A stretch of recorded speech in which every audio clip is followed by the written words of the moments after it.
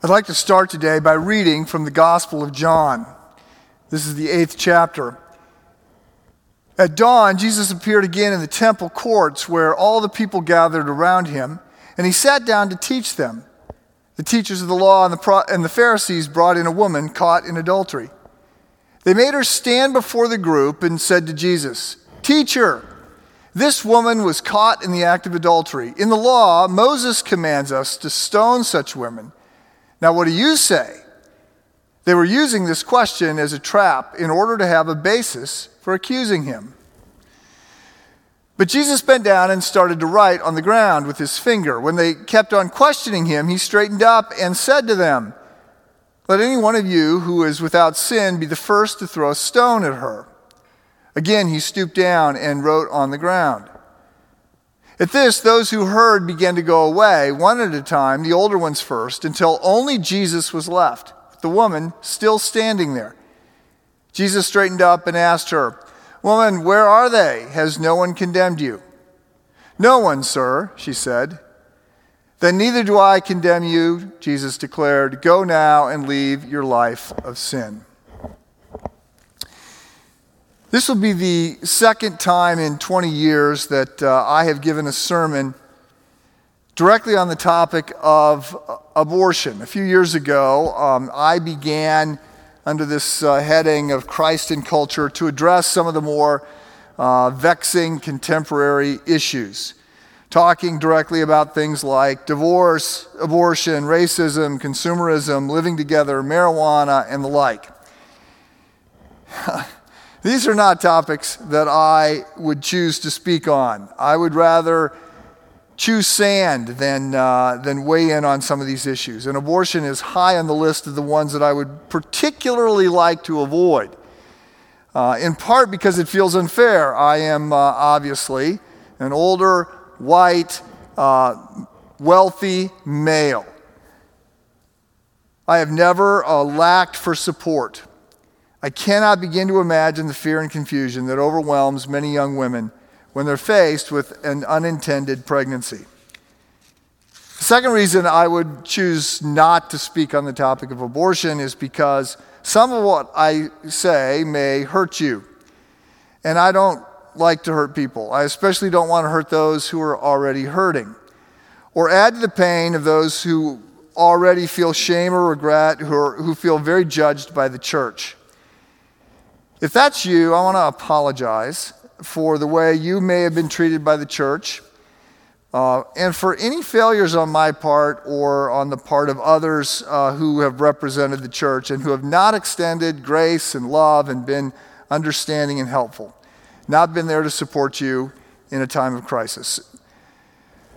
So there are reasons why I would choose not to speak on abortion, but I am obviously speaking on abortion, so let me say there are two reasons why I choose to do so. The first is, I think it's the right and loving thing to do. A while back, I heard from a student at the church who was shocked to learn that I thought abortion was wrong.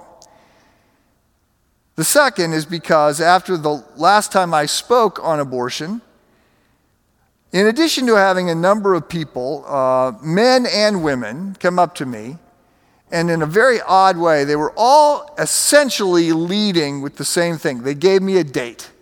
They would say, November 14th, 1997, or January 8th, 2004. And then they would say something like, biggest regret of my life, I think about it every day, or she would have been 38 years old today, or she would have been 17 today, whatever they're going to say. In addition to people saying that, I had a couple people who came up to me and said, "I sure wish someone had said this to me 20 years ago, 30 years ago, whatever was apropos for them." So I want us to look at this issue directly, and my prayer has been, my sincere prayer has been, not only that I can follow Christ's brilliant example in John 8 of being gracious in calling people to a different path, but also that those carrying any pain around this topic, personal pain around this topic, find peace in the grace of Christ. So I believe we're all in this. I believe we're all in this, me first. We have all fallen short. We are all sinners. None of us keeps God's standards. None of us are qualified to throw stones. And any thought that we are suggests that we are like the Pharisees. So let me lay out a basic overview of the sort of historic, classic Christian position on abortion, make a number of observations, and then end with a few challenges to all of us. So the classic Christian position pivots around a handful of points. Number one, human life is sacred. The Bible teaches that we were made in the image of God, and that implies that we have value independent of who we are or what we do. There's a divine imprint on our souls that gives us value whether we are wanted or not, whether we are adding value to the world or not. Infants, those who are handicapped, those who suffer from diseases like Alzheimer's and who are unable to function, people who have no utilitarian value have value because God has given them value. Life is God's to give and take, not ours. Our worth does not have to be earned. Our value rests within us because God has given it to us. Secondly, children are a blessing. They are a gift from God. That is what the psalmist says. That is what Jesus says. And that is what we know every time we pick up and hold a little infant. This is a blessing. This life is precious. Third, we're expected to protect the weak. God has a special place in his heart for the poor and oppressed, for the widow and the orphan, for the powerless, for those others who are excluding. This certainly includes helpless infants.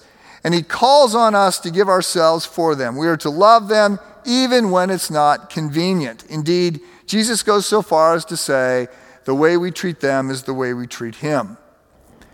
Fourthly, abortion is wrong. It is not God's plan. And fifthly, God's grace is available to you, to all of us. Abortion is not an unforgivable sin. It's wrong, but God is bigger than our mistakes. We are not able to exhaust the love and grace of God. Like all other sin, we bring it to him, we confess it, and we are forgiven. So I spent my first 8 years in ministry on a college campus, a state school with about 15,000 students. When you're around a lot of 20-year-olds, the topic of abortion comes up for obvious reasons. There are unplanned pregnancies. So, 30 years ago, I was very conversant with discussions about abortion and pretty current on the debates around it. When I decided to talk on this topic 5 years ago, I had a lot of catching up to do on what had gone on. So I did some reading, I spoke with some doctors, I talked with other people on both sides of this issue, and I was struck by how much had changed in the 15 years that I had not been paying as close of attention as I was when I was a college pastor. I was reminded, for starters, of just how common abortion is in the United States. The numbers have been coming down over the last 5 to 10 years, but nearly 1 in 4 women in the United States has had an abortion. Second, I was reminded how uncivil the discussions around this topic tend to be. Thirdly, I was reminded of how tortured the arguments are. And here I'm talking about the arguments in favor of abortion. The legal arguments have now generally, it's been agreed upon by those on both sides of the issue that Roe v. Wade was poorly argued. People concede that it was overreached.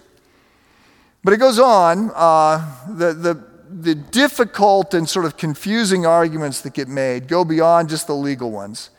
I would contend that the same thing is true for moral arguments. They don't work. In some cases, they're very bizarre and hard to address. Finally, I was reminded that God's law is good and loving, and we get hurt, all of us, when we don't follow it. We are surprised when actions have consequences, when sex leads to babies. That's clearly the intent. That's God's design. One of the reasons we're supposed to be married before we start to act like we're married. Morally speaking, there are no shortcuts. We see this in other ways. Lies lead to more lies. Sin leads to more sin. When we jump the tracks, we get in trouble. And we end up asking ourselves, how did I get here? And what am I supposed to do now? So in terms of the way the debate has changed, these points, along with many others, are further developed in my notes if you're interested in reading at a deeper level. I was surprised by a handful of other things as well. I was surprised to not run across more discussion about when human life begins. 20 years ago, that was the big debate. Today, it's generally accepted that life begins at conception. The debate now is over what rights a child, a fetus, would have, if any. I was surprised that I did not hear much more about the need to keep abortion legal in order to protect the life of the mother. It comes up occasionally, but it's now generally acknowledged that there are very few cases when pregnancy has to be terminated to protect the life of a mother. I was surprised and pleased at how much the sort of pro-life side has grown to address not just the immediate needs of a pregnant woman, but the long-term needs of a woman and a child. The pro-life movement has clearly raised its game on this front. I was surprised to learn that abortion now is often conducted by a pill, not by a medical procedure. And I was surprised to see growing support for Peter Singer's views. He's an ethicist at Princeton who just has a very utilitarian view of human life. He is the first one to argue, but now joined by many others, that a child born could have its life ended even after birth if the parents decided or the mother decided that she did not want it. He does not see those as moral issues. He talks about abortion in much the same way that I would talk about knee surgery. You don't want it, but if you got to have it, you go ahead and have it. So I was surprised to see more support for Singer's views. Finally, I was a bit surprised to read discussions about the longer-term implications of abortion and what they have done to some countries. As you may know, the birth rate in general has been declining, not solely because of abortion, but largely because of abortion. This has left many countries, much of Western Europe, caving in on itself. Many European countries have fallen well below replacement rates and now are falling below sustainability rates. So I was surprised to see those discussions coming up. So as I said, I was reminded of some things when I got back into this. I was also, I learned some new things. Let me pivot and stop talking about this as an issue or being a cultural observer or anything like that. Let me talk about this topic as a pastor. There are a few things that I think you need to hear from a pastor. One, everyone loses in an abortion. A child dies, a woman is wounded, and a nation is diminished. People try to deny these realities, but those are the realities. This goes way back to a fundamental misunderstanding of what it means to be human and what it means to be free. We would like, increasingly today, to think that we can be free from the consequences of our decisions, but we are not. Yes, there is forgiveness. And we can ultimately be healed and transformed and move forward. But decisions have consequences, and when we act against God's plan, against the grain of the universe, we get hurt. And I end up talking to many women who are hurting from decisions about abortion that happened 20, 30 years ago. Secondly, let me stress this. It is seldom about a choice. When you read the surveys conducted with women who have had abortions, few feel as though they had any other option. They report feeling forced by a boyfriend, by parents, sometimes by a husband, by circumstances. Frederica Matthews Green traveled around the country interviewing women who had had abortions, and she wrote, quote, "The core reason I heard was I had an abortion because someone I loved told me to. Again and again," she says, "I learned that women had abortions because they felt abandoned, they felt isolated and afraid. As one woman said, I felt like everyone would support me if I had an abortion, but if I had the baby, I was on my own. I felt, consequently, like I didn't have a choice. If only one person had stood by me, even a stranger, I would have had the baby." She went on to add, in haunting words, "No one wants an abortion as she wants an ice cream cone or a Porsche. She wants an abortion as an animal caught in a trap wants to gnaw off its own leg." Thirdly, it's not always helpful to frame this discussion in terms of rights. It depends on who we are talking to. We need to speak the language of our culture at some times. And those who do not believe the Bible are not interested in hearing what it has to say, and certainly not inclined to follow it. But as Christians, we need to see that there are problems with our discussions about rights. For starters, it pits the rights of the unborn against the rights of the woman, which is the wrong way to think about this. Secondly, it leads us to focus on legal solutions, which generally means we end up acting like any other self-serving interest group that is trying to use the courts to get our way. Thirdly, it can imply that what's legal is what's moral, which is not always the case. But more significantly, this is just not a good way for a Christ follower to think. We don't really have rights. We are disciples. We are called to serve, to love others, to die to self, to pick up our cross, to follow Christ's example. Jesus doesn't talk about rights. We don't sign up for rights. We sign up, in one sense, to serve. We sign up to care for others. Fourthly, let me add, there are two groups at Christ Church available to help. The first is there to help any who find themselves pregnant and without good options. In this, you can please ask for help.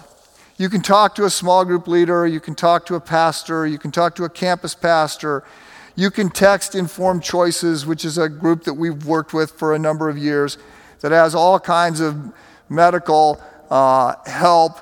But there is emotional, there is spiritual, there is financial, there is practical help available for you if you are pregnant and are in desperate need of support. The second group that can help is comprised of women at Christ Church who attend Christ Church, who've had abortions, and who are there to help those who are struggling with regret. And I know that this is not a small number. Now, there's much more that could be said about this topic. I could, if I had a lot more time and was inclined, explore how abortion appears to have a racist bent to it. For while there's only 13% of the country that is African American, nearly 40% of abortions right now are being performed on African American mothers. We could also talk about how abortion and legalized abortion has actually been harmful in many ways for women. It was designed to help. It was designed to promote women's rights. It was designed to come alongside and be helpful. I would argue that it's been, in many cases, the opposite. In part because it has meant that men often end up feeling freed from any responsibility to care for a child. After all, she decided to keep it. She's on her own. I think it's also been very harmful to women because of trauma and regret, and that is, again, what I have seen as a pastor. But let me wrap this up by talking more generally about what we can do. One, collectively, we can repent. And I do mean collectively, for our actions and our inactions. One way or the other, we all have responsibilities for this issue. At the very least, we have failed to protect the weak or to be the kind of safe, gracious person that those in crisis can turn to. That is wrong. And again, those of you who have been hurt, I apologize. Secondly, we can continue to celebrate adoption and foster care and safe families and the women who choose to carry their babies to term and give them up for adoption. We also can celebrate those moms who refuse to end their pregnancy even though they've been told their baby might not be perfectly healthy. 3, we can lean into the grace of Christ and the mission he calls us to.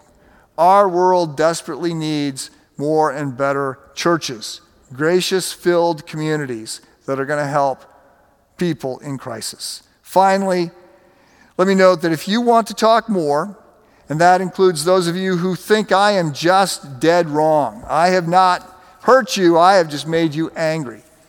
We are piloting a Q&A session after the sermons. I did one in a very closed session a few weeks ago. In about another month, I'll do another one, and you can text in questions, and immediately after the service, I will take those questions briefly. This is a brief 10-minute edition on at the tail end of the service.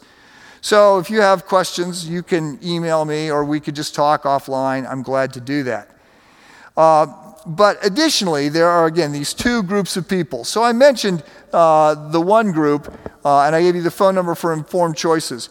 If you're interested in talking with a woman at Christ Church who's had an abortion and who is a leader in a ministry called Sharing the Secret, Surrendering the Secret.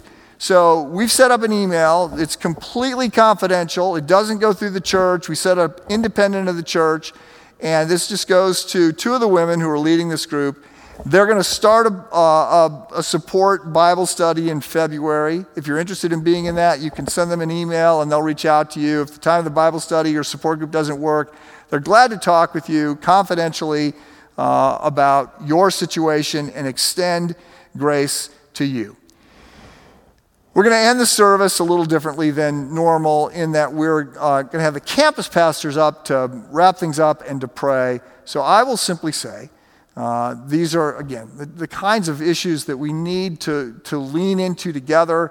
And it is my prayer that there is a sense of progress, hope, grace, and that the Lord will have mercy on all of us for our shortcomings. God bless you.